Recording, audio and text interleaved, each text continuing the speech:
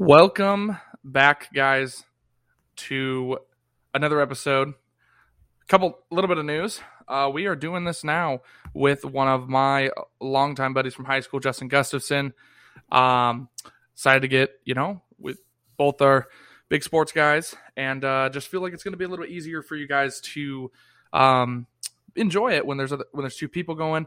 The name is going to be the Ball Boys Podcast. So, welcome, guys. We're doing a special March Madness recording and some of the other events going on. Going to get this one going for you guys.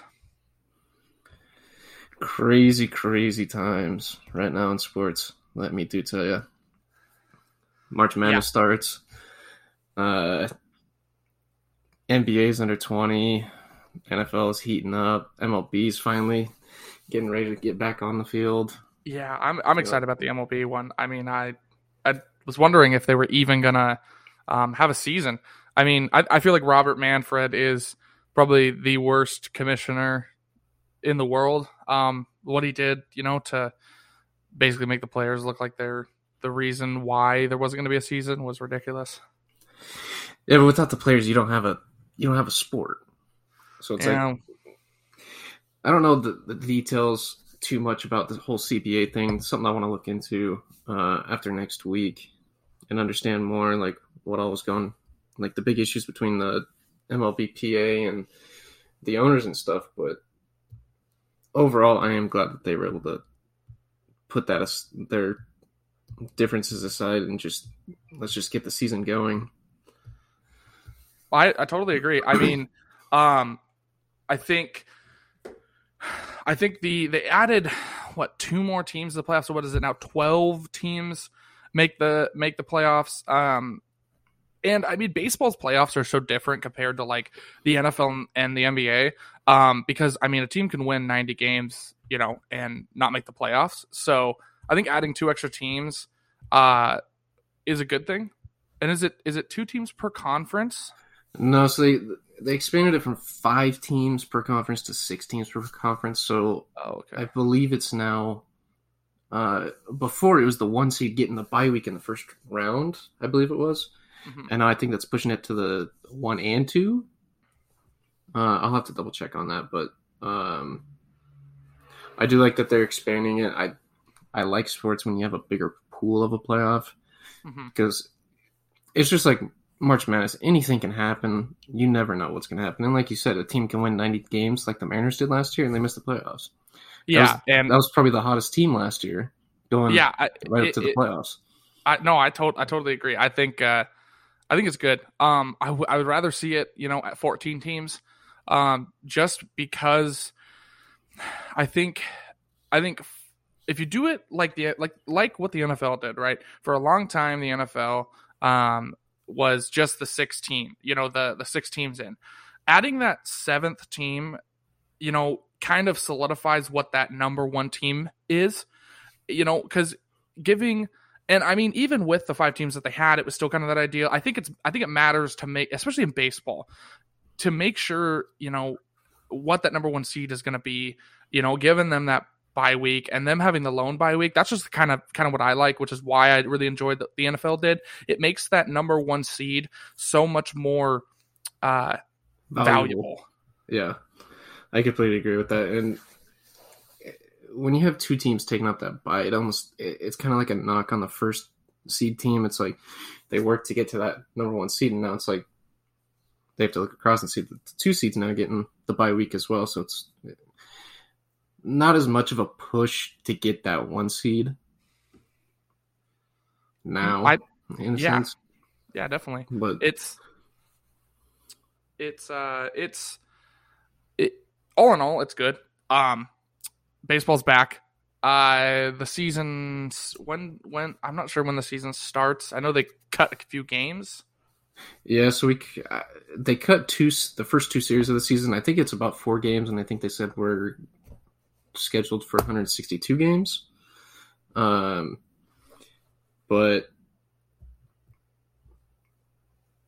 so that means that so they're pushing the season out then. Well, as long as we get 162 games of baseball, that's what matters. now baseball free agency is heating up. I know the Mariners are going after Chris Bryant, and I hope to God that they get him because they really need that third baseman and that outfield utility.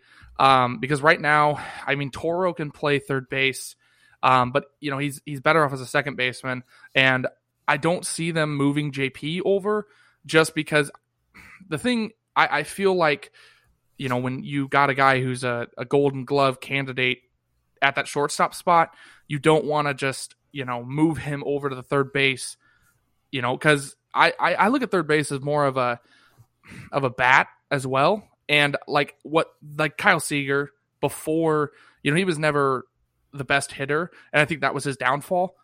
Had Kyle Seager been a better bat, I think his value would have been so much higher, which is why I think now in the MLB, especially with them banning the shift, the third base needs to be a good bat. So moving JP over, while he hit like 290 last year, he's not going to go out there and crank out 20-plus home runs a season. No, but towards the end of the season, he was actually starting to heat up a little bit. He was playing really well. I think it's just kind of the combination of like the vibe that was going around Seattle. Like they were pushing for that last playoff spot, and obviously with it selling out, you got high expectations. So I feel like he really stepped up to that. But with Kyle going, like when he first got released, I had heard JP talking about like the impact Kyle has had on him, just kind of mentoring him. It's like, I feel like that transition wouldn't be too hard. But when you think about like Chris Bryant, he's 30 years old. JP's like, what is he, about 26, 27-ish? Yeah, but I mean, you got to remember, age in baseball doesn't have as much of an effect as it does in the other sports, because if you look at like arbitration, most and minors, the minor leagues, most players don't make the pros unless you're like a superstar. Until you're like 25, 26. So at most cases, the first free agency period that a player's having is that 30-year-old. So I don't look at 30 as the same as I do in the NFL and the NBA as it is in baseball, because I consider that still prime, given most players have only been in the majors for 5 years. Yeah, and MLB is not a very vigorous sport, so they're not exerting a lot of like energy to like you would in basketball. You're constantly running up and down the floor. So it's like, I guess the age factor wouldn't really come in here. But if you want somebody that's athletic and stuff, I would keep JP now at that shortstop, and you could put Chris Bryant at the third, like you were saying, and you almost solidify your whole infield. Mm-hmm. I mean, and who's playing first? Who is the first baseman for the Mariners? I want to say Moore. Dylan. I think it's. I thought Moore. Dylan Moore was a utility. He very well could be. God, there's that one first baseman that was hurt all last year with a hip injury. Was it Evan White? Evan White, that's who it is. Okay, yeah, that's who I thought you were talking about. Yeah, we didn't hear much about him next year. Hopefully, going into this season, something can turn around for him, and just kind of be a. We also have Ty France and Luis Torrens. So I think at first base they got good depth there. They got young guys there, so I'm not too worried about the right side of the infield. The spot I'm the most worried about for the Mariners is catcher spot. I really like Cal Raleigh. I really do, but I'm worried he's going to be another Zunino. Cal Raleigh's got to hit the ball. He's got to hit the ball. The catcher spot, used to be just ninth hitter, eighth hitter, eighth in the lineup, and just a great defender. But Joe Mauer changed that years ago, and then you get guys like Yadier Molina, Yasmani Grandal. I don't think Grandal's a catcher. That's my bad. You get the two brothers. God, what I gotta check up on their names. You know who I'm talking about. One of them plays for the Cubs. You got to have a bat to be a catcher now, and Cal Raleigh really has to hit the ball. And I'm worried he's going to be another Zunino. Yeah, you want a difference maker at your catcher spot. Somebody definitely that can hit towards the end of the lineup. Just so when that's your second round, come to the top of the lineup, you have guys, your big hitters coming through, and they see that spark coming. So if you can get somebody with a good bat, that's one thing. I really agree with you on that. I do want to see Cal get after the ball. But if they're bringing in someone like Chris Bryant, they brought in Adam Frazier before the lockout. Mm-hmm. They have Kyle Lewis, who he was injury riddled last year. They have Jared Kelenic. He was starting to click at the end of the season. They're bringing back Haniger. I don't think that they need a big bat. So yeah, there's some room. Yeah, just more of a serviceable guy, somebody that can get on base first, just singles, doubles, just somebody to get on base at the end of the lineup. So when your big batters like Bryant or Kelenic or Haniger come up, some guys that can really get after the ball, just to bring in more runs. I would agree with that. I think the goal for Cal Raleigh is hitting 230. I think if he can hit 230 and, have a decent OBS, that'll be fine. The misconception a lot about bottom of the lineup hitters is that they're bad hitters. Well, I mean, it depends. I think most of the time you're hiding your bad hitters at that 6-7 spot. 5, 6, 7 is usually, like 5 is another power hitter, but can't get on base, and he's either hitting a home run or he's striking out. That's at the 5 spot most of the time. Your DHs will typically be sitting right around there. Your 4 or 5 slot. And I think 6 and 7 is where you hide the sub 200 hitters. But at that 8-9 spot, I mean, you think about it, that 8-9 spot matters because your leadoff is usually a guy who's fast and is hitting, above 260. So you need guys who can get on base, whether it's draw walks. I mean, I'm not even, even if Cal Raleigh's OBS is solid, he'll do well. But I think the goal for him is having a good OBS, hitting at least 230, and he won't be what Zunino, because Zunino, God, I don't think he crossed over the Mendoza line until he got traded to Tampa. So, I mean, I have hopes, Logan Gilbert, I think he's going to take a step up next year. I think he looked great in the majors, because college baseball compared to the majors is totally two different games. And I think with the few actual minor league games that because Logan Gilbert lit up 2A baseball. AA baseball, he was undefeated. AAA, he had a 4.0 ERA, which, when you go, the move from AA to AAA is a giant step, because AAA is a lot of times rehabbing, pro stars or guys who are just on that cusp of, being a rotational. So they're still really talented. So to go to the AAA after, dominating the 2A, to go to the AAA and still have, like a 3.9, 4 ERA isn't bad for a kid, for a rookie. So I think Logan Gilbert will take a big step next year.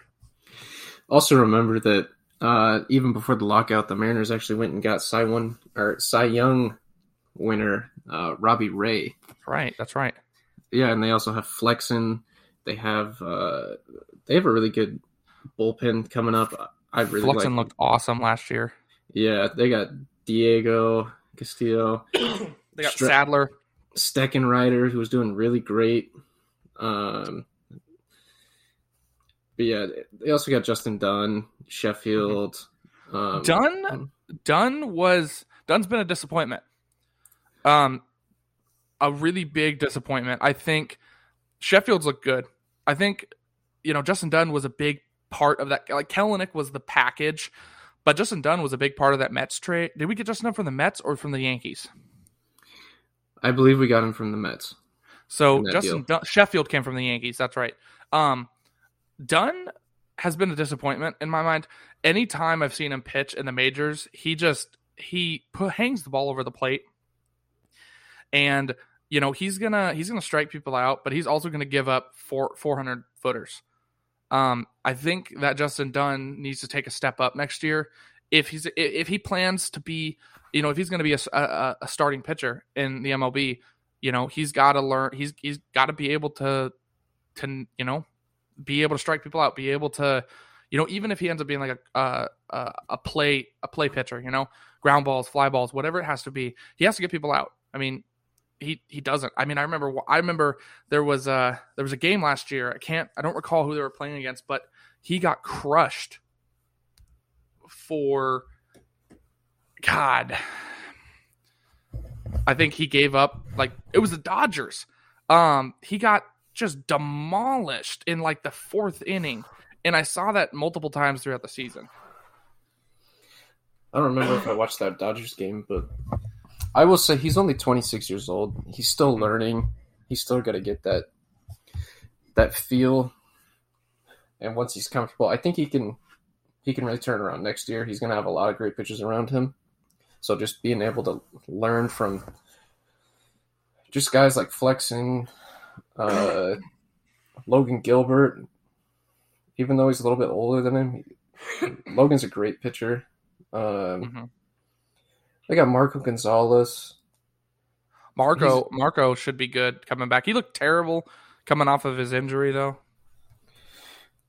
Yeah, it was a really weird season last year. I think this extra time for him to come back from the injury, it's going to be beneficial. And he can anything can happen. Right. If we're being honest, it could work out just fantastic, or it could be another down year. So yeah, I mean, what do we know? We're just college kids, right? These guys are the pros that get paid the big bucks for this stuff. Here we are giving our takes on it. Yeah, I mean, I'm excited for. That's what we do, though. We're just that's all. Like people on podcasts, sports analysis. All we ever do is we're making assumptions, basically, on what we think is going to happen. So, yeah, I don't think it's far fetched, but is there people with more knowledge about stuff that's going on? Absolutely, but yeah, of course. I mean, I think it's going to be an exciting season. I think that the Mariners are going to take a big step up this year and surprise a lot of people. I know that 90 win last year. I didn't expect it. They were the only team with 90 wins to also be negative in the run differential because their defense is that good.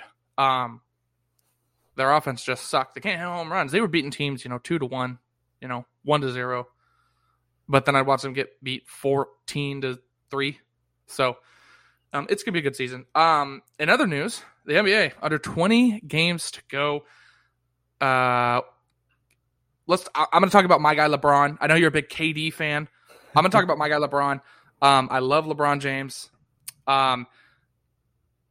50. He's had two straight games, if I'm not mistaken, with 50 plus points. Excuse me. I don't believe they're consecutive. I think there was like 1 or 2 games in between the 2 50-point games. Okay, well, either way, at 30. Now, I hate the talk about Michael Jordan and LeBron. I don't like comparing the two because their two different styles of play are much different. And I think that it's disrespectful to compare these eras honestly at all. Like that's like compare like KD, right? If you took LeBron into this era, KD would be considered the GOAT of this era. Oh, by a mile. What? By a mile. Yeah, but and that's what I'm saying. Like I hate comparing people of different eras because the play style was different. LeBron is literally what Magic with a jump shot. I mean, that's the reality of it. Like, and I hate the LeBron and Michael Jordan comparison. I've always hated it. Yes, the 90s were tough, but players weren't skilled offensively as they are now in the 90s.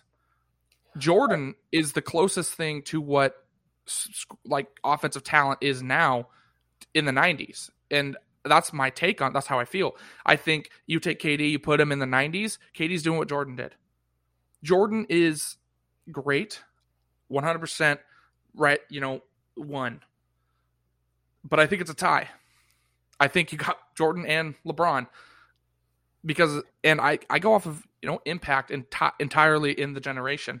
And, you can call me a fool for it, but the two eras, the impacts that they made, and yeah, LeBron has 6 finals losses. Look at the teams he played against. Look at the teams offensively that he played against, and look who he had. That Warriors team is the greatest team ever. There's no way you're beating the 7-foot, unicorn that Kevin Durant is, with the greatest shooter in NBA history, with one of the greatest two-ways to play in this era.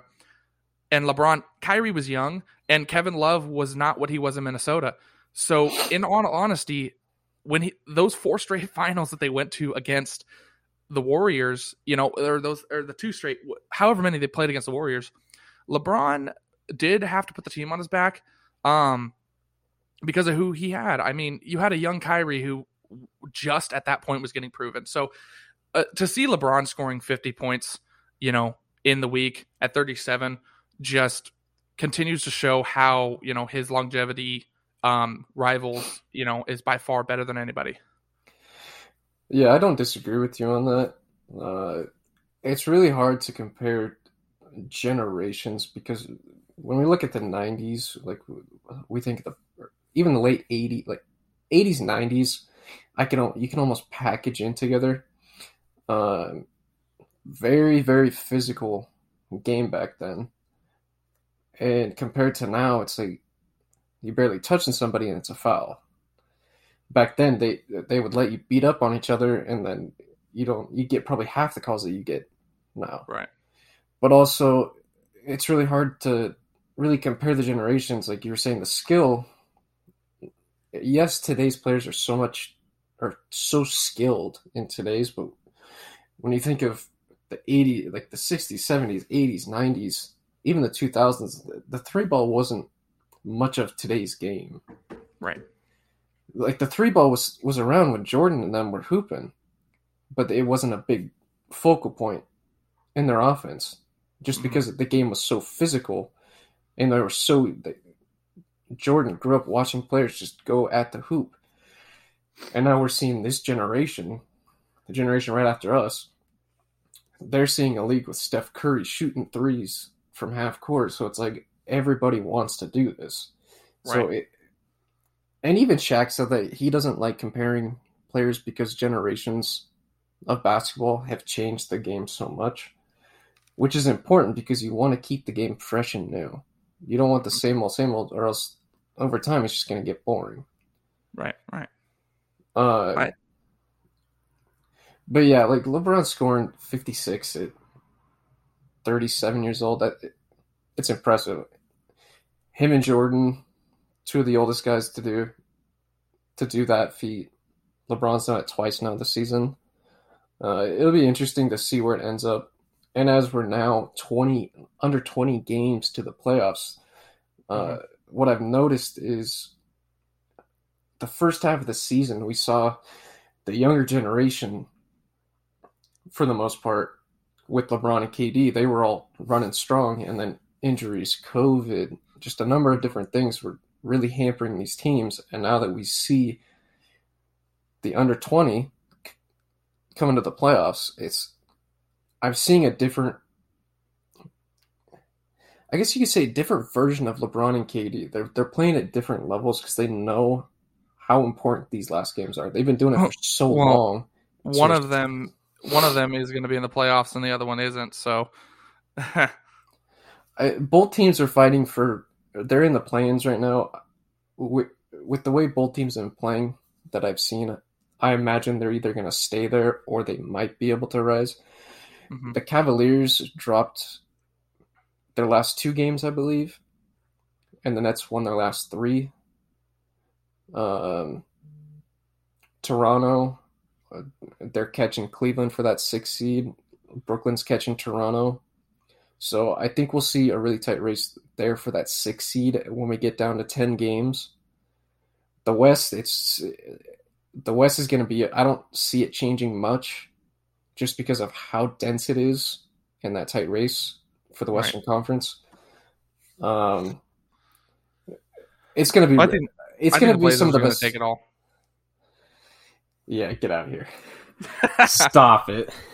Just Drew Eubanks is going to be the MVP. Speaking of MVP talk, who is your MVP right now with the 20 games to go? This is a really tough because so many guys are really stepping up. Jokic is playing crazy. Giannis is playing crazy. Honestly, I would say my MVP is probably DeMar right now. He has DeMar DeRozan? He has been playing lights out. That Bulls team is 0-14 versus top teams. I still really like them. They could be a team to watch out for in the East. They've been dealing with a lot of injuries lately. Caruso just came back. I'm not sure about the Zach LaVine situation, if he's back or not. But once he is back, that'll help take a lot off of DeMar. When the team was whole, they were able to beat a Kevin Durant and James Harden team. Mm-hmm. And that team was good. But the leap that Chicago took once DeMar came to town and was slotted in with LaVine and Vucevic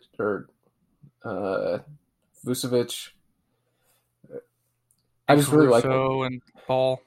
Well, Caruso came the same time as DeMar. They both came in the offseason.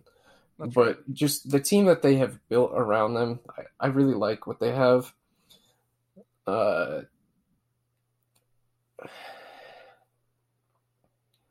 It's really hard. It's really hard right now to pick an MVP because there's just so many guys playing really well.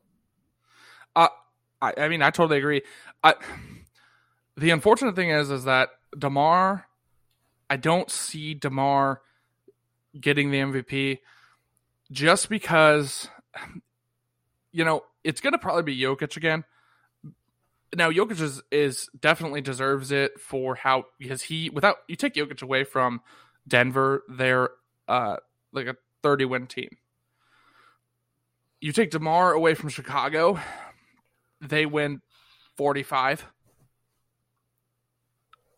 I feel like that is why 45 without DeMar.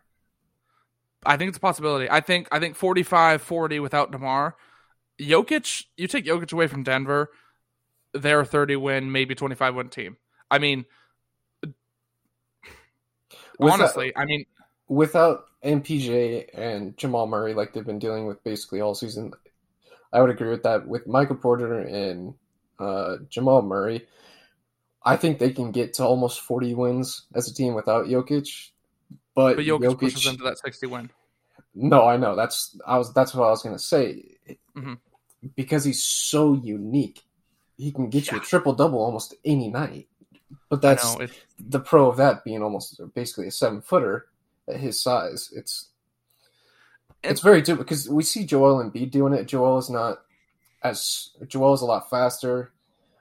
I think Joel is a lot more skilled in a sense with his jump shot, with his handling. Oh yeah, just like his defensively, I would take Embiid. Mm-hmm. But Jokic had. I always felt like Jokic is a point guard stuck in a center's body. Just by the way he plays. He sees the court so well, and he can get his teammates open shots. And that's what I think pushes him over the top over Joel Embiid. Joel Embiid, 100%, is the more skilled 5 in the NBA. Defensively, even scoring-wise and rebounding. But the difference is that when you add playmaking to a 7-foot, 24 and 12 points per game player who then is dishing out close to 10 assists a game, you kind of overlook the defense, and because you can't get it all, right? And I think if you take Jokic out of the picture, Joel Embiid wins MVP. My pick right now, but we'll go back to the DeMar thing. I think DeMar definitely is an underrated pick, and I think he definitely deserves it. But he won't get it because of who's around him. Simply put, you couldn't. when you say that, then you have to say that about Embiid now. Hmm. Pre James Harden, I would say MVP was Embiid. Yeah. Because he was carrying, he was dragging that team. Mm-hmm. But he still had Drummond, he had Seth Curry, he had Tyrese Maxey, he had Harris. Right. He had great guys around him to take a lot of the load off, but he was still putting up crazy numbers. Now he's got James Harden, and I agree with like a lot of people are saying that is going to take a hit on his MVP odds because now he has a lot of people say top 5 player, but James Harden's more of a top 10 player now. Right. But yeah, I would really say it's between Jokic and DeMar. DeMar is, I don't know if you knew this, he is currently the most prolific mid-range shooter right now. Oh yeah, I mean he's got a pretty high true shooting percentage as well. He's beating out KD right now for mid-range scoring, I think it's pretty crazy to do because most of KD's points come from the mid-range. Well, that's what happens when you're a lamp post. But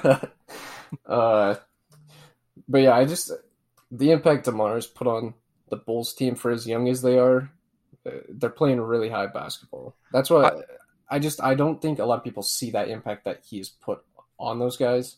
Oh, I believe it. I really, the MVP voters are ridiculous. Not as bad as the NFL, but I think DeMar will get some votes, but which is crazy.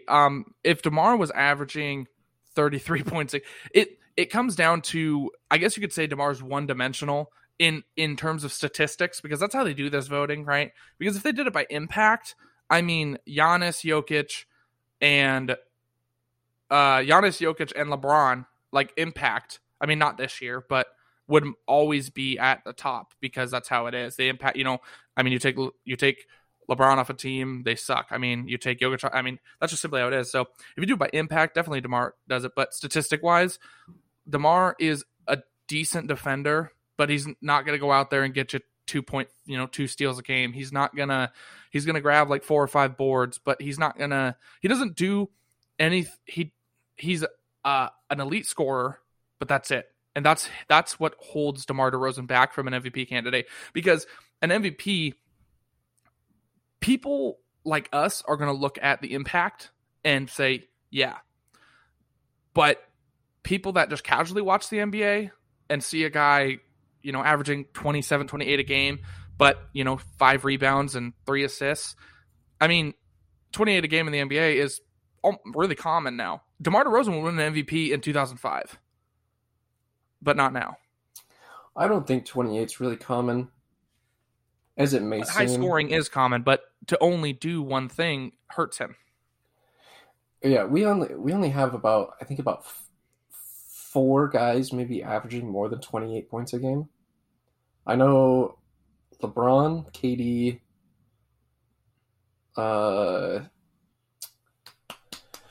who else? Giannis, and Joel Embiid.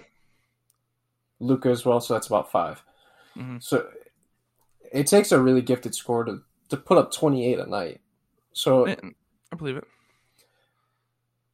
But it's just I really think that DeMar definitely deserves it, but he's limited in what he brings to a team, which is, I mean, you saw it in San Antonio. DeMar does really well with the Bulls, and I get the San Antonio trade was like a kick in the nuts, but I mean his impact in San Antonio wasn't even that. I mean, he didn't do much, and that was a young team as well. I just don't think San Antonio was a good fit for DeMar's play style, because you see with Toronto, it was way more free flow offense up in Toronto when he was there. Yeah. When he went to San Antonio, we all know Pop, he loves to run his sets. Yeah, Pop's a half court kind of dude. DeMar DeRozan's like fast break, right? Yeah, it's Pop's scheme. It's move the ball. Everybody knows Spurs offense. I don't think DeMar thrives in a situation like that. I mean, they do something very similar. Like, they move a lot in Chicago off the ball. But it's Billy Donovan, so it's a little bit more fast paced, right? Yeah, and I think that's the play style, and I think that's why he's playing so well right now. Is Hmm. because he's playing in a system that he's really comfortable with, and he's got really good young guys around him. Definitely. I mean, yeah, I like your pick. I think it's definitely not. It's definitely solid, and it definitely is deserved. My pick, is going to be Jokic, of course. Again, his impact has a lot of what to do with it. Let's talk about. We're going to talk about March Madness today, but I think we might save that for the end. Go through with it. You want to talk about the NFL? Man, I don't even know if I want to. Some big It's trades. yeah. I know you talked about the whole Russ trade the other day Mhm. when you released the other one. I I'm kind of glad I wasn't on that show because I've had time to really sit here and kind of think about it, Yeah. just kind of process everything. Yes, they did. The Seahawks did get fleeced a little bit in that trade. They definitely could have got probably better impact guys in that Players. trade. They could have probably got another first round out of Denver, at least a second. They would have easily got another Yeah. second because I Denver at that point they were all in. They didn't care what it was going to take. They have their team is set to win now. the thing is here's my feeling on draft picks traded for all pros. And I was thinking about this today. Traded for players. I don't value draft picks as high as other people do. First round picks, yes, because out of 32 picks, at least 20 to 18 to 20 are going to pan out in the NFL. That's just a given. The reason why I don't value draft picks that much over players who already play and proven players, is because you never know what's gonna how that pick's gonna be. Seattle, at number 9 could take Malik Willis. Like I hope they will. And he could pan out and be the greatest beat out Russell Wilson. He could also end up being Jamarcus Russell. I mean, I I think draft picks, it's a common thing that you do trade for quarterbacks. It's the same reason why I'm completely shifted my focus on Deshaun Watson. I don't think it's smart for Seattle to turn around and pay big money to Deshaun Watson, give up all the picks that they just acquired, and then have Deshaun be Russell Wilson 2.0 when they can just draft a quarterback and build the team that way. So yeah, I've had some time to think about Russ as well. I just don't value draft picks as much as I value players because you don't know what you're going to get out of that. What makes the picks so unique though is like how you don't value the picks as valuable as many others do. That same idea I think exists in the NFL between GMs. A lot of like the Seahawks, everybody knows we don't draft well, so obviously Pete and John, they're not going to value those draft picks really Right. as much, but they're going to use those against other teams because they can get other guys, and other teams are going to be like, "Wow, we're getting all this draft capital. We could build for the future." So I don't. I have a really weird feeling that this, as of now, it was reported this morning that Carolina and New Orleans both threw pitches at Houston. Mm-hmm. Obviously, Deshaun has a no trade clause, so he has to prove where he goes. Right. And they said that there's I think there's about 7-8 teams that are going to be calling Houston, meeting with And there's only Deshaun. like 2 that have a real shot. Yeah, Seahawks have a plethora of picks, so the package that they can put together is going to be just as good, maybe better, but I'd say probably just as good as any other team that's going to throw an offer out there now. Definitely better than Carolina. They give up 2 second-round picks for Sam Darnold. I forgot about that. Yeah, so Yeah. those 2 second round picks, those can be a hinder for Carolina. Carolina also they have really good young players. They could do a Christian McCaffrey as part of the deal, and that would lower the cost. I personally think Deshaun Watson only goes to Carolina to play with McCaffrey. That's how I feel. I don't think he would go and waive his trade clause if McCaffrey's traded. Yeah, I could see that. It's just, I mean, that's a weapon gone. It's like if Denver had given us Jerry Jeudy or Cortland Sutton, right? Like Noah Fant, who cares? They got Alberto, but like if they gave us Jerry Jeudy or Cortland Sutton, Russ probably wouldn't have gone to Denver. I think he still would have because just yesterday we saw Amari Cooper get traded to the Browns. So that's true. So when you see that, it's like there's players on the move. So even if Denver had to give up a Jerry Jeudy or a Cortland Sutton, even with Fant, I could have saw the Broncos maybe sending another player or two and like some. Well, actually, the Browns didn't give up really anything for Amari Cooper. The problem is he has a $20 million cap hit, so I don't know if the Broncos would have the cap room to do that move.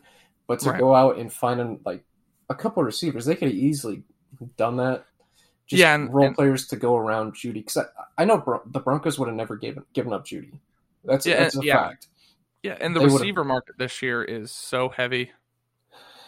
I don't think the free agency market, the draft, is loaded with speed receivers this year, so it could be very enticing. Obviously, the Broncos, they don't have a draft pick to get one of those speedy guys now. Well, the second round, Sky Moore is going to be a first-round pick now, but the second round has a lot more fast guys than you think. But Denver gave up its second rounders. Oh, that's right. They gave up the first, the second this year, the first, the second next year. They also gave up. They have a second round pick at the end of the second, though. Unless they acquired it in a trade. The Von Miller trade. That's right. Yep, they got LA's. They got the 63rd pick at the end of that.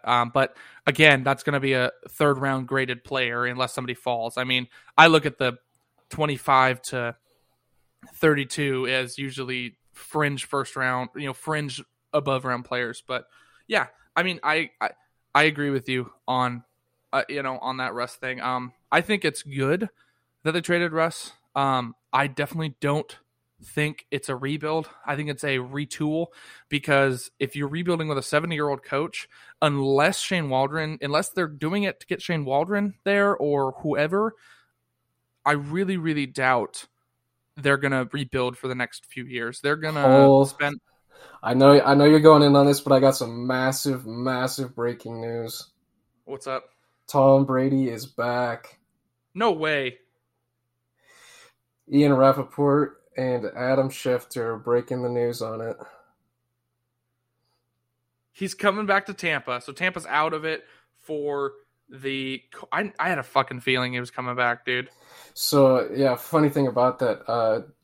I don't know if you saw it, but Cristiano Ronaldo and Tom Brady were talking yesterday. They met up, they were talking, and Ronaldo asked them about a possible return, and Brady was hesitant on answering. Do you think Tampa's still a contender? So they franchise tagged Chris Godwin. They're bringing back Brady. They're going to have most of the same players. They lost one of their offensive, Ali Marpet. Yeah, that's fine. At number Tampa's, so there's a guard, so Zion Johnson and Dylan Parham are both first round talents that will be available when Tampa picks, so I don't see them losing anything. Yeah, I don't imagine them spending anything else on an O-line in this draft. Probably another receiver or two, just in case Mike Evans or Chris Godwin goes down, because they don't have Antonio Brown anymore, so they're going to need somebody to fill that spot. They have Scotty Miller, he's good, but he's not Antonio Brown good. But he could still sit in the slot. But I would go and get another receiver out of the draft just so they have that depth there, because that was a big issue for them when they played in the playoffs. Antonio Brown wasn't there. Chris Godwin was done for the season, so it was down to Mike Evans, and he was already banged up, and it was a matter of time. Your name, I think, is going to Tampa. Jarvis Landry. I did hear reports that the Browns are letting Landry explore options. It wouldn't surprise me. I think now that Tom Brady's back, he's going to Tampa. I think Tampa has. I mean, the Browns aren't going to get, after that Amari Cooper trade, Browns aren't going to get shit for Jarvis Landry. I mean, Jarvis Landry and Amari Cooper are on two different levels of their talent. Jarvis Landry is good. He has the most receptions out of any receiver in his draft class. But I think with the trade of Amari Cooper and what Amari Cooper was picked up for, Jarvis Landry's better option is a request a release and then sign with whoever, because he's going to be traded for, probably a fourth and a fifth, and Tampa will give that up easily. to bring Jarvis Landry, Mike Evans, and Chris Godwin together, that would be insane, dude. Yeah, that would be able to compete with the Rams, and then in the West, or not in the West, but in the NFC. Obviously, a lot of teams, you got to load up. I'm interested to see what Green Bay's going to do now that they have Rodgers and Adams back. He needs a second receiver. Lazard's good, but he's not that wide receiver too that you can always rely on. Right, so right. I do want to see what the Packers are going to do in trying to get a number 2 receiver. That could be a possibility if Jarvis ended up in Green Bay. They'll probably draft the guy. They'll probably draft the guy that's worse than the best receiver that's drafted behind them, like the DK Metcalf and like that. You know, that's what's unique about the draft. You never know. Sometimes you're gonna hit big. Sometimes you're just gonna whiff. No, that's true. Yeah. So NFL wise, I think it's been crazy, the Khalil Mack trade. I was surprised. Russell Wilson's going to be running for his life in Denver. Carson Wentz. We'll touch a little bit on Carson Wentz, and we'll get into some March Madness. How about that? Does that sound good? Yeah, it's crazy though how stacked the AFC West went in just under a week. I know it's insane. I love the offseason of all the sports because seeing players change teams, seeing who's going to be where, just blows my mind because there's always something every year that just shocks everybody. Like I didn't think Khalil Mack would get traded. For what he got traded for, I think the Bears got fleeced on that. Oh, definitely.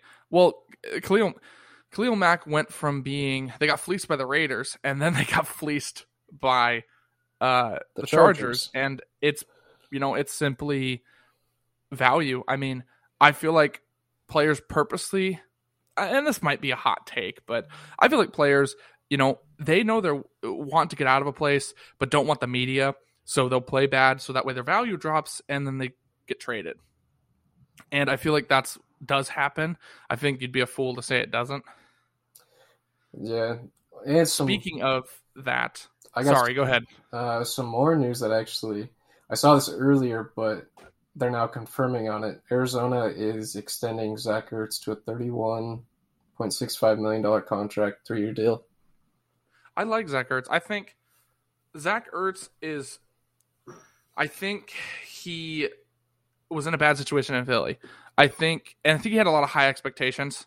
He's from Cincinnati. Or no, he's a Cincinnati guy, right? I'm pretty sure he went to Cincinnati. It's either him or Tyler Eifert. One of them went to Notre Dame. I think Zach Ertz is Cincinnati. I'm going to check real quick. More than likely because Tyler Eifert played for Cincinnati. Sorry, Zach Ertz is Stanford. Wow. We were both way off in different realms on that one. I think Zach Ertz was in a bad situation in Philly. I think the Dallas Goedert. I also feel like the Dallas Goedert draft choice of him kind of. I think it might have affected his confidence. I mean, he'd been injured, and then they dropped Dallas Goedert. And Dallas Goedert has shot up as a decent tight end. I also think the change of philosophy. Nick Sirianni is, doesn't use his tight end as much as a receiver. And who the quarterback is in Philly as well, to go from Carson Wentz to then going to, Nick Foles, then to Jalen Hurts. I think it's just been ridiculous for him. So I'm happy that he's, getting that 3-year deal with Arizona because he deserves it. Now, question is where Max Williams will go. That's another tight end that I really enjoy that I think will do well somewhere else. Carson Wentz, man. I feel bad for the guy.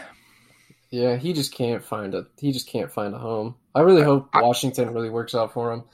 He's not bad, but he has a lot to work on to really I read a report on him. I read a report that people feel like his confidence is shaken after tearing his ACL and his backup leading him to the Super Bowl. People feel like his confidence is shaken and that he just hasn't gotten back to it. I mean, as a person, if that was to happen to you, there's no doubt it would shake you a little bit. You're like, damn, I really wanted to do this. And then the backup comes in and he does it for the team. It's like, I think Carson really wanted that moment to really tell himself that, yes, I can do this. And it just got really just taken out from right under him. Right. Not necessarily taken out from under him because the injury forced him out of it, but I could really see how that would have shaken his confidence. But he's now going to a Commanders team. He's going to have Terry McLaurin. He's got Antonio Gibson, Gibson's really good. He's got Logan Thomas at tight end. Mm-hmm. He's got a really good defense, really young defense. You got Chase Young. You got Montez Sweat. They got guys all over the field. He's in a perfect situation now. Yeah. I think he's in a better situation than what he was in Philly because the pieces he's going to have now should be able to benefit him. Yes, he's losing Jonathan Taylor and getting Antonio Gibson, so that's obviously a downgrade there. But, I mean, how much – Jonathan Taylor isn't an Alvin Kamara or CMC. Jonathan Taylor, led the league in rushing this year, but the thing is that I don't think it's that much of a loss because Carson, was handing off to Jonathan Taylor, 33 times a game. That takes, a lot away from your passing yards and your passing attempts. So I feel like it's more of an upgrade because Carson had a 4-to-1 interception ratio this year. And while he's not MVP Carson, I think Carson's serviceable. Yes, he had some bonehead plays this year. Anybody would when they're running for their lives. Yeah, he only had really Quentin Nelson to really protect him on that line. Yeah, they have some other. There's some other guys on that line that are really good, but yeah, if it doesn't work out in Washington, then I really don't see it working out anywhere else. Just because of how many times he's jumped around. I feel he's got to make this opportunity work. Definitely. I think that this is his... Or he's going to end up like a Joe Flacco. Yeah, I think this is his last chance. Joe Flacco, that guy was, the shortest prime I've ever seen. But I think Carson Wentz, this is his, his last chance. And I think he's got to get his confidence right. Look, these players are human. They have every right to be upset. But you get traded to Indianapolis. You're in a great situation with a great coach. He gets to, and the thing is that to see him go, Frank Reich stuck his neck out for Carson. Oh, big time. And Carson didn't live up to his MVP that he was. And he's, 3 years removed from his ACL injury. Look, dude, you want to make that big money. He could have very well stayed in Indy and they could have done really well. I think he's in his own head, and I hope that now in Washington, he will be able to get out of that because he won't have the expectations, right? In Indy, he was expected to be, because you got Frank Reich's there, so all the media coverage was on him. All the eyes were on him. Will he be MVP Carson? I think now in Washington, he's going to be. It's like Alex Smith, right? When Alex Smith was in San Francisco, he was number 1 overall pick. He was great in college. He had 6 different offensive coordinators and 3 different head coaches. And Colin Kaepernick was drafted, and everybody said Alex Smith's a bust. Alex Smith's a bust. Gets sent to Kansas City, and he played great in Kansas City. Plays great, and then he goes to Washington, plays great there too. I think Carson very well. I think that he could resurrect his career there, and I think he'll be serviceable. I don't think he's MVP Carson anymore, but I definitely think that he'll be serviceable and definitely a bridge quarterback for teams. Which sucks because he's in his 30s now, I would assume.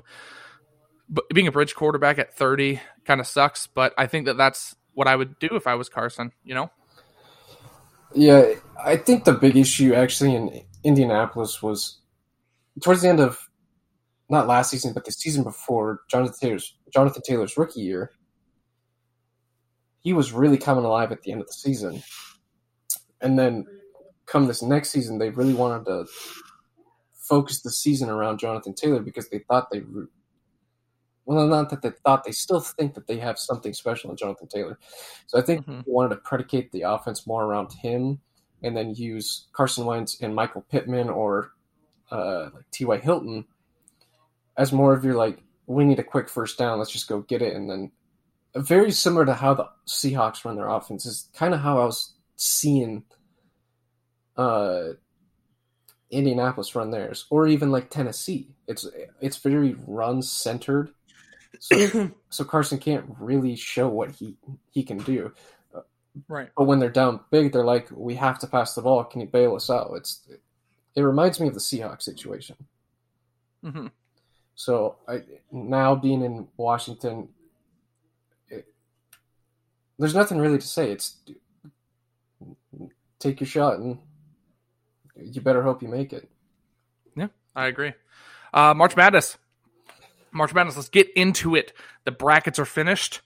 I want to talk about what I just saw. Michigan State is a 7 seed at 15 and 12. I hate Power 5 bias. Now, I think I used to be a Michigan State, like I used to always pick them. I think the Izzo era is over in March Madness, but they're 15 and 12 and they have a 7 seed. Yeah, I really don't like that. If you're going to give a team that's 15 and 12 a 7 seed, you got to look at a team like UW. Even though they didn't win their tournament, they had Colorado. Some of these teams are having similar records, if not better records than them. Yeah, I don't even think Colorado made it, and they made it to the semifinal in the Pac-12, which is Power 5, but they gave it to Michigan State at 15 and 12, a 7 seed. Yeah, there's a lot of bias, you can tell. Obviously, your strength of schedule is going to play a big factor in your selection. Yeah, and the Big 10 was really good. But if you're sitting at just over 500, I don't think that necessarily gives you that seed right there. Unless you win your tournament. Yeah, if you win the tournament at 15 and 12, absolutely, I can understand a 7 seed because you play in a really tough conference and you manage to come out of that. Right. But if you're going to do that for Michigan, you have to look at every other team in the country who is at 15 and 12 or better, and you have to immediately consider them. Yeah, definitely. That just boggled my mind. How do you feel about the 1 seeds? So GU is the number 1 seed, national number 1 seed for the second time in school history. The last time they were the number 1 seed nationally, they lost to Wichita State in the round of 32. Got smoked by that Fred VanVleet and Ron Baker team. So,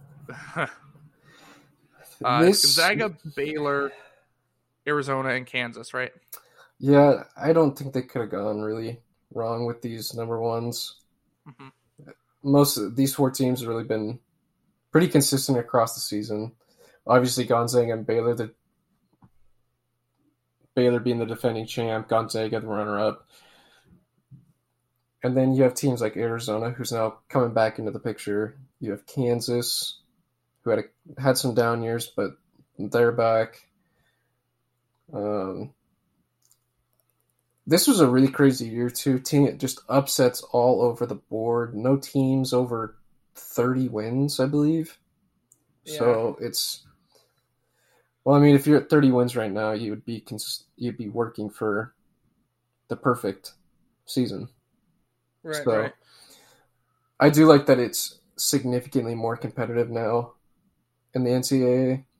It's just going to be better for the NCAA overall now that teams are getting better, and it's not the same Duke every year, not the same Kentucky, Kansas, the teams that have always been there. We're seeing new teams. We're seeing Loyola Chicago popping up. We're seeing Cinderella stories almost being formed. And I feel like this year, if a Cinderella story was to happen, this is the perfect year to happen. I don't know how else it couldn't. I totally agree with you. I think that this year has been crazy in terms of like upsets, and I think the number 1 seeds are obvious. Gonzaga, and I know I'm a biased Gonzaga fan, but I mean, even when they played the Power 5 teams, I mean, they looked the only team. I mean, yeah, Alabama beat them. They got beat by Alabama. They outplayed them, but they kept up with Duke, who's got 2 of the top 10 play. I mean, Wendell Moore Jr. and Paolo Banchero. I mean, those are teams, and other teams beat Duke. But when you think about a mid-major, people talk about GU. Oh, they can't compete. Well, if Duke played other WCC teams, they'd probably walk the floor with them. So, I am glad Gonzaga's, finally getting the rep. And Arizona, Tommy Lloyd became the first coach since I think 1995 to make it to as a number 1 seed with his first year on the team. And Tommy Lloyd was Mark Few's head assistant for 20 years. Yeah. Since we're on March Madness, let's take a step back and let's tell me what your predictions are going to be out of the West. So in the West, we got Thursday slated games. We got Gonzaga versus Georgia State, Boise State versus Memphis, UConn versus New Mexico State, and Arkansas versus Vermont. Okay, so I'm going, obviously, Gonzaga over Georgia State. I don't think there's any... I'm obviously Gonzaga over Georgia State. I don't think I have to explain myself on that. I'm going Memphis over Boise State. That Penny Hardaway team, good. That's a good team. Boise State looked good in their tournament, but I think that Memphis is miles ahead of Boise State. So I'm going Memphis. UConn over New Mexico State. UConn's looked awesome in the tournament. They lost to Creighton, but I think that they have a chance to make a run this year. But this bracket's going to be tough. So I'm going UConn over New Mexico State. And then I'm picking Vermont. So I picked Vermont last year, and they won, I think, or not last year, but the year before that. The last time there was a full tournament, I picked Vermont. I'm picking Vermont over Arkansas. I know they haven't played any top 25 teams, and they got a 97 PPI. It's these high 73 points per game, 63.4. I know Arkansas scoring a lot. It's going to be a high-scoring game. But I feel after I watched Vermont in the tournament, and they play good basketball. They hit from deep very often, and their defense is pretty solid. And Arkansas gives up a lot of points. I mean, it's 71 points per game. That's a lot of points to give up, especially to a high-scoring team like Vermont. So I'm picking them as my big upset in that, the 13th seed over the 4 seed. I don't know if I could take... That's the one I'm going to disagree with you on. Arkansas, this team, they played a lot of really good teams this year. A lot of really good teams. Like, these past couple of weeks, they've played Texas A&M. They lost that game, 64-82. But they beat LSU 79-67. LSU's been kind of nowhere, really. They lost to Tennessee 74-78. They beat Kentucky 75-73. They've beaten Tennessee 58-48. They've beaten Auburn. They've beaten West Virginia. They've beaten South Carolina. They've beaten a lot of good teams. I don't see them falling to Vermont. But when they get to that second round against a UConn team, I think that's where that they could fall. So you think that round of 32 could very well be where they end up, where their season ends? Yeah, I don't know if they have the legs to go the distance. But that's March Madness. Gonzaga might not even have the legs to do it. I also watched a game or two of Arkansas this year. They played really, really well this season, so I would definitely take them in that first round. But getting out of that second round, it's gonna be a climb for Arkansas starting that second round, because they got to play UConn in the round of 32, and then right after that, if they win that, they got to play Gonzaga. More than likely, it's going to be Gonzaga or Memphis. If Gonzaga loses early, it's going to be to Memphis. Yeah, definitely. Yeah, I would agree with that. I still am going to stick with my pick, though. I just have a feeling on it. I got to go. So now into the bottom half of that bracket. So we got Alabama versus so Rutgers and Notre Dame are playing in a first 4, which they will be playing on Tuesday. Rutgers and Notre Dame. Rutgers has been very surprising this year in the Big Ten. They surprised a lot of people, especially in the tournament. Alabama And then you got Texas Tech, Montana State. Montana State kid that we played against in high school, Raekwon Battle, Washington transfer. He's scoring like crazy there. Then you got 7-seeded Michigan versus Davidson, and 2-seeded Duke versus California State Fullerton at the 15th seed. So what are your picks for that? Alabama's their record doesn't tell how good of a team they actually are. Uh-huh. Alabama has beaten Gonzaga. So I don't know if you remember that, but I watched that game. I do. That was a tough game. That was a really good game, though. I'll take Alabama out of that first round. No problem. I had to drink a lot during that game. Texas Tech, that's a lock. Texas Tech's been playing really well all season. Michigan State, Davidson. I might take Davidson here. That's what I did. Davidson, they're jumpy when they're in the tournament.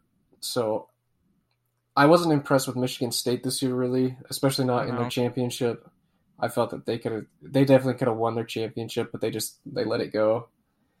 And then obviously you take Duke there against Cal State Fullerton. I don't see Coach K going out on a first round exit like that. I understand. I agree. I have it. I agree with you on everything. I think I don't think there's any of those that bottom. Any of them could lose to those teams besides Davidson. I think the Michigan State is very lose happy in the tournament. So I definitely picked Davidson as well.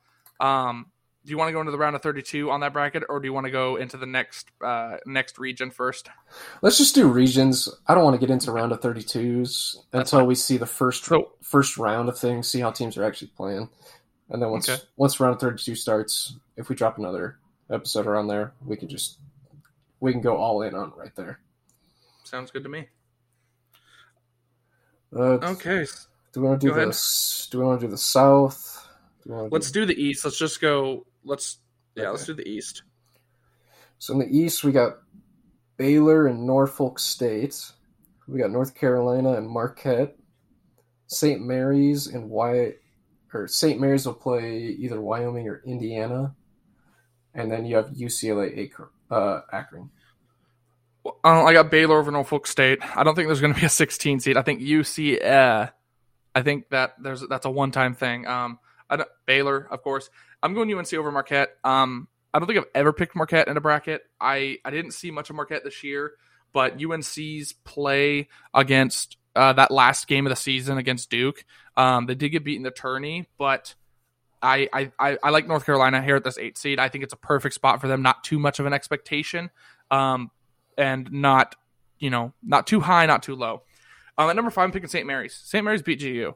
I mean, I think St. Mary's has a chance to make a run this year. As a mid-major school, they could very well be a Cinderella team. Their bracket is very tough.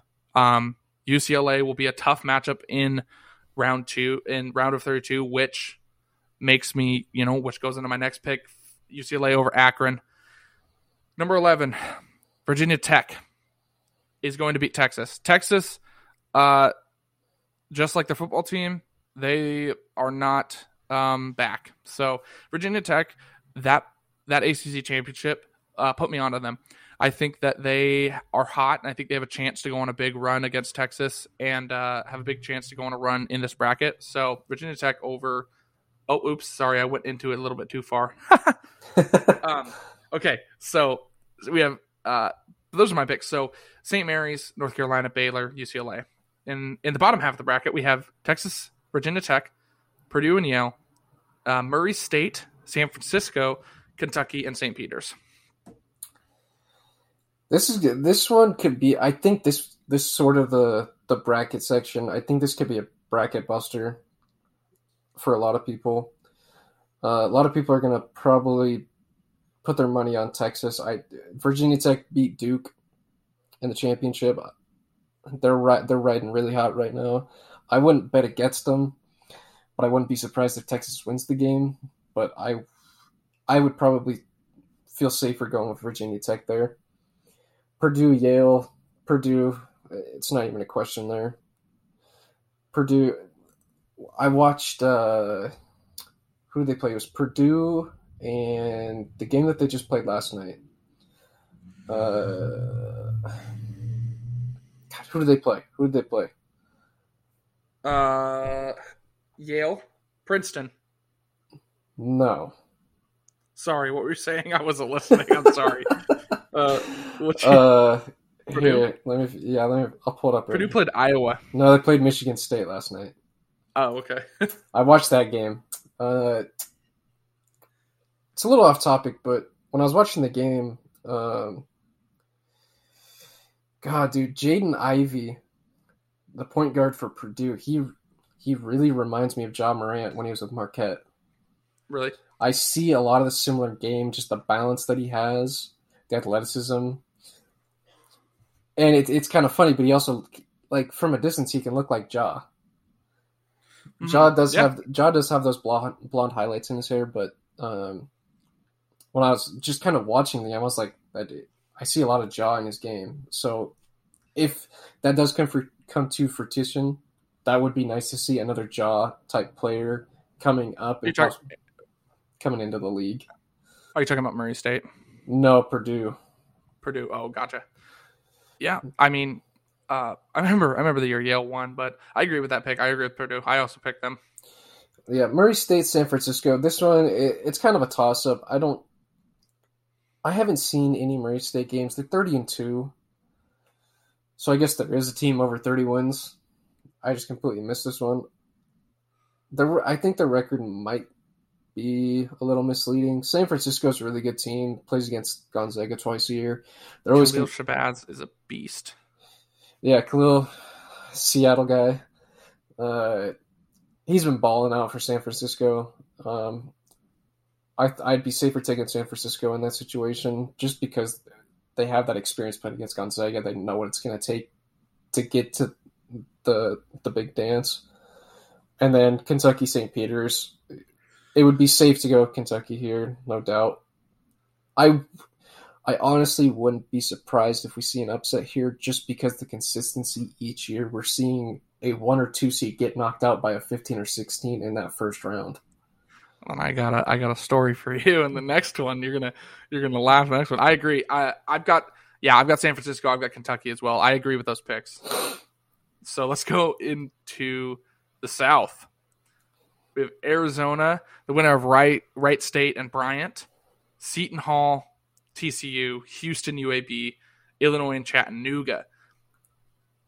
Guess who I'm picking? If it's Bryant, and I'm only doing this because of Peter Kiss, I'm picking Bryant over Arizona. I know Arizona's going to win this game, but I think his name's Peter Kiss. I love him. He's the leading scorer in the NCAA with like 25.8 a game. He's gonna get in the heads of Arizona. So I'm picking a 16 seed. I think Bryant is gonna beat Arizona. If it's them, if it's not Bryant, then I will pick Arizona. I'm going TCU over Seton Hall. Their run in the Big 12 was great. I think Seton Hall. I think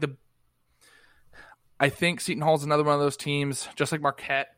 They're either really good or they're really bad in the tournament, and I think because they're so shaky, I always pick them to lose. That's just how it is. I don't think I've seen a Seton Hall team or a Marquette team make a run in a long time. So I'm going TCU. I think that their run in the Big 12 conference is gonna help them a lot. I'm going Houston over UAB.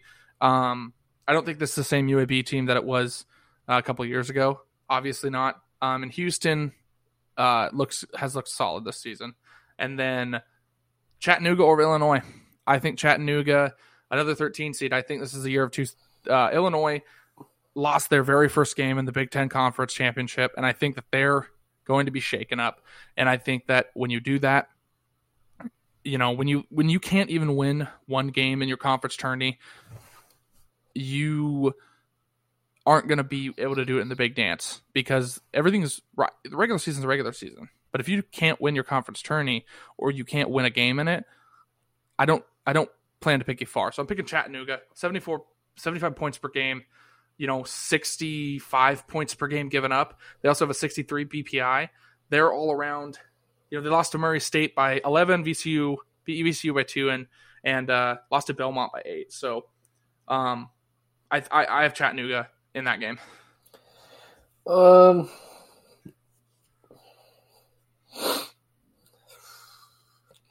This is really tough. I do think Seton Hall is going to take that TCU game. Seton Hall, they play a lot of great teams. They usually make it out of that first round. They're usually a second round exit in the dance.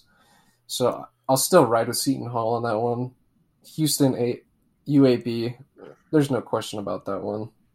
Mm-hmm. And then I don't think Chattanooga has I don't think they're going to really be able to put it to Illinois. Yeah, they did lose the first round of their conference championship, but they already knew going in. They were locked into the dance regardless of the outcome. So I think the loss for Illinois is going to be more beneficial than a lot of people are going to think, because they're going to be like, okay, this is the step back we need, and that we can only take at this moment, because now it's win or go home. Right. So I think they're going to have that extra chip on their shoulder now that they're coming off that loss. They're going to be like, it's now or never. I agree.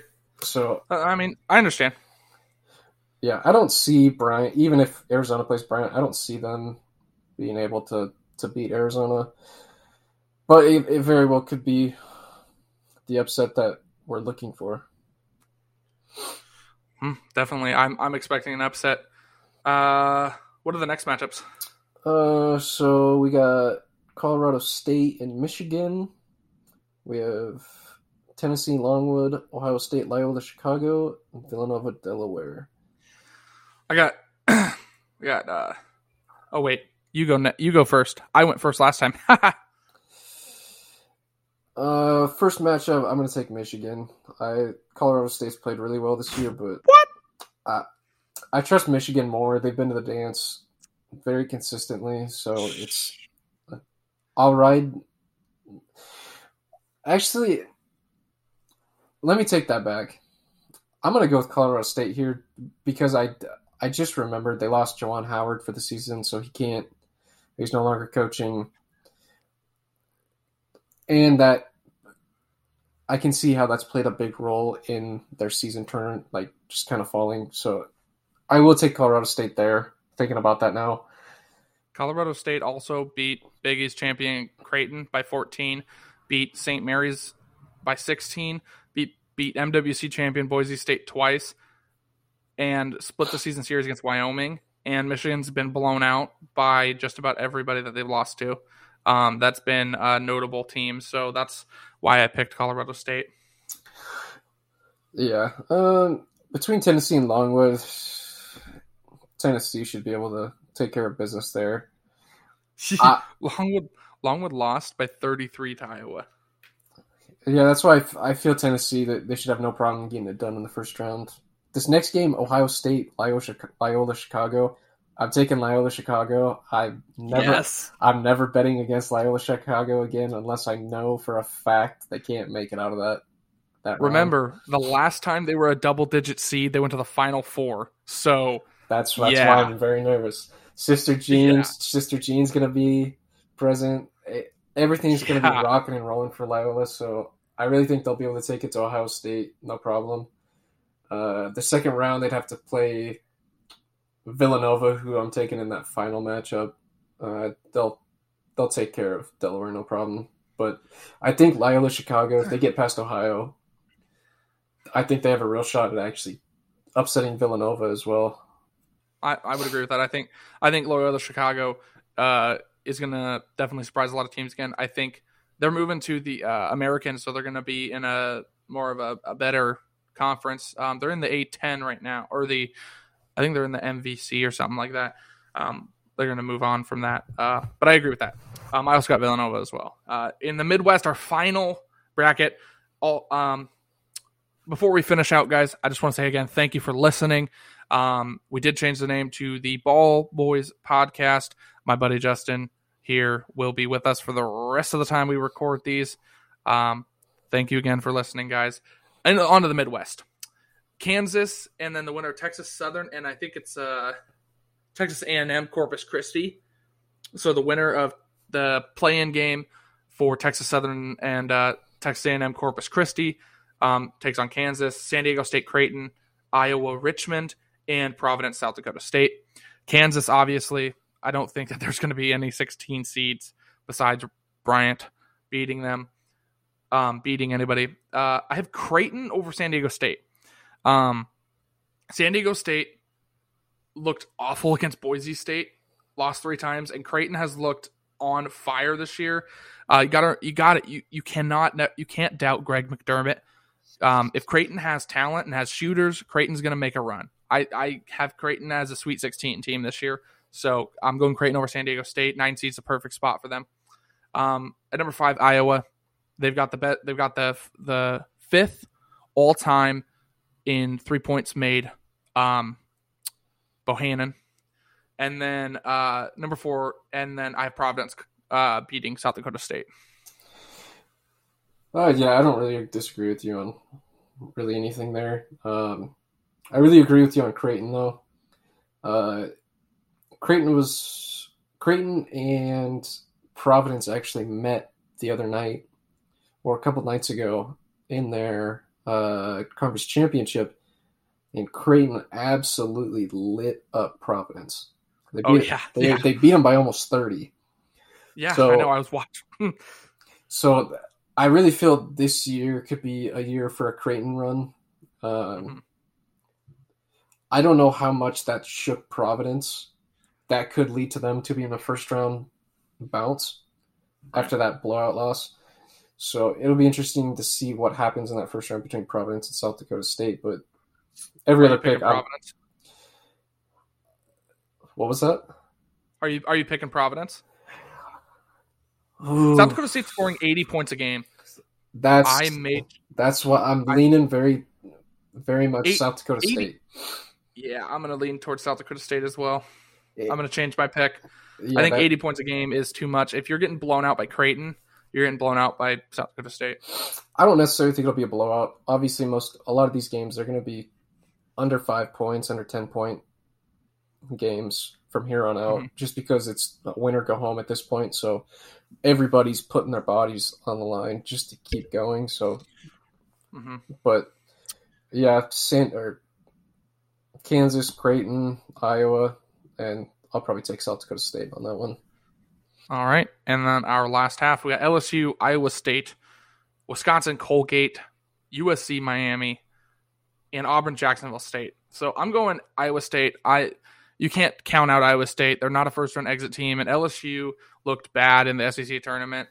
I'm surprised they ended up with a 6th seed, and they just fired their head coach. So I'm picking Iowa State in this one. Can't count them out. They're always good, always competitive every year. They had a down year this year, but I expect to see them compete and get back up to another 4th seed next year.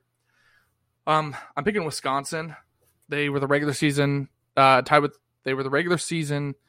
champs in Big Ten, and they're taking on a Colgate team that I think is super outmatched. I think it's an obvious pick there. I'm going USC over Miami. USC looked really good this year, and USC looked awesome this year, especially in the Pac-12 against a lot of those high-scoring teams, and they looked really good against UCLA, even though UCLA was out there and was giving them a run for their money. So USC over Miami. I'm picking Jacksonville State over Auburn. Now, listen to me why I'm saying this. Jacksonville State is I think, number 2 in the nation in three-point shooting. They are shooting – every one of their guards shoots 38% from 3.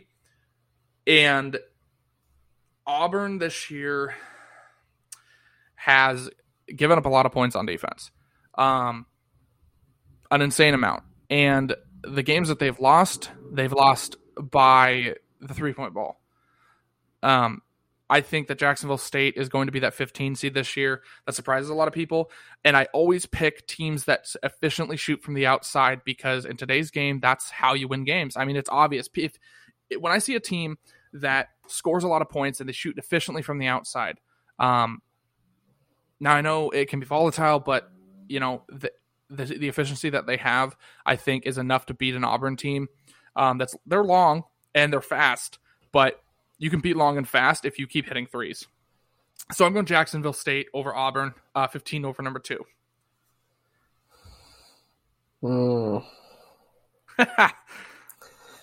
Yeah, this bracket could be another bracket buster down here. Definitely. This way, there's a lot of games that can go either way. I'll take Iowa State over LSU there. I have more confidence in Iowa than LSU right now. They don't have Cam Thomas anymore. He's with Brooklyn now. He was last year's nation's leading scorer. So that's a big void to fill for a team and to jump back in and make a run at the dance. But yeah, I'll take Iowa State there. Wisconsin Colgate, that game can honestly go either way. I'm not very much impressed with Wisconsin as much people are. Colgate's averaging 76 a game. I think that game could come down to a last second shot. If I have to pick a team, I would pick Wisconsin on that one. Okay. USC Miami. USC, I believe they're the tallest team in the country. They should be. I would. If you have the reputation as the biggest team in the league, you got to dominate teams with that size. Yeah. I'll take USC there, and then I can't bet against Auburn this early. They play a lot of competitive teams, so I think I agree. That's fine. As good as Jacksonville State is at their 3-point shooting, I don't know that they've played a defensive team like an Auburn or like a Baylor or just teams known for defense. I don't feel like they've played enough teams to really get a good sample size of how good they actually are at shooting threes against teams. So I understand. It could be reach, but for all we know, that could be the dagger against Auburn as they just torch them with threes. I definitely, I see what you mean. I'm Mr. Upset and Bracket Buster guy, though. Perfect. Well, March Madness is starting. It'll be interesting to see. Yeah, guys, we have hit our time. We're a little bit over our time, but that's fine because it's a special edition. Guys, we won't be recording until the last week of March. Will be when I'm back in town and I'm able to record again. Once again, guys, thanks for listening. I hope you guys enjoy your day and we have time. Justin, thanks for doing this with me. I'm going to look forward to more podcasts with you. Absolutely. Thanks for bringing me on. This is something I've always wanted to do. So now that I have the chance just to talk sports and all that stuff, it's something fresh and new. Yeah, definitely. All right, guys. Well, this has been the Ball Boys podcast with your hosts, Taylor and Justin. I'm Taylor. I'm Justin. And we will see you guys later.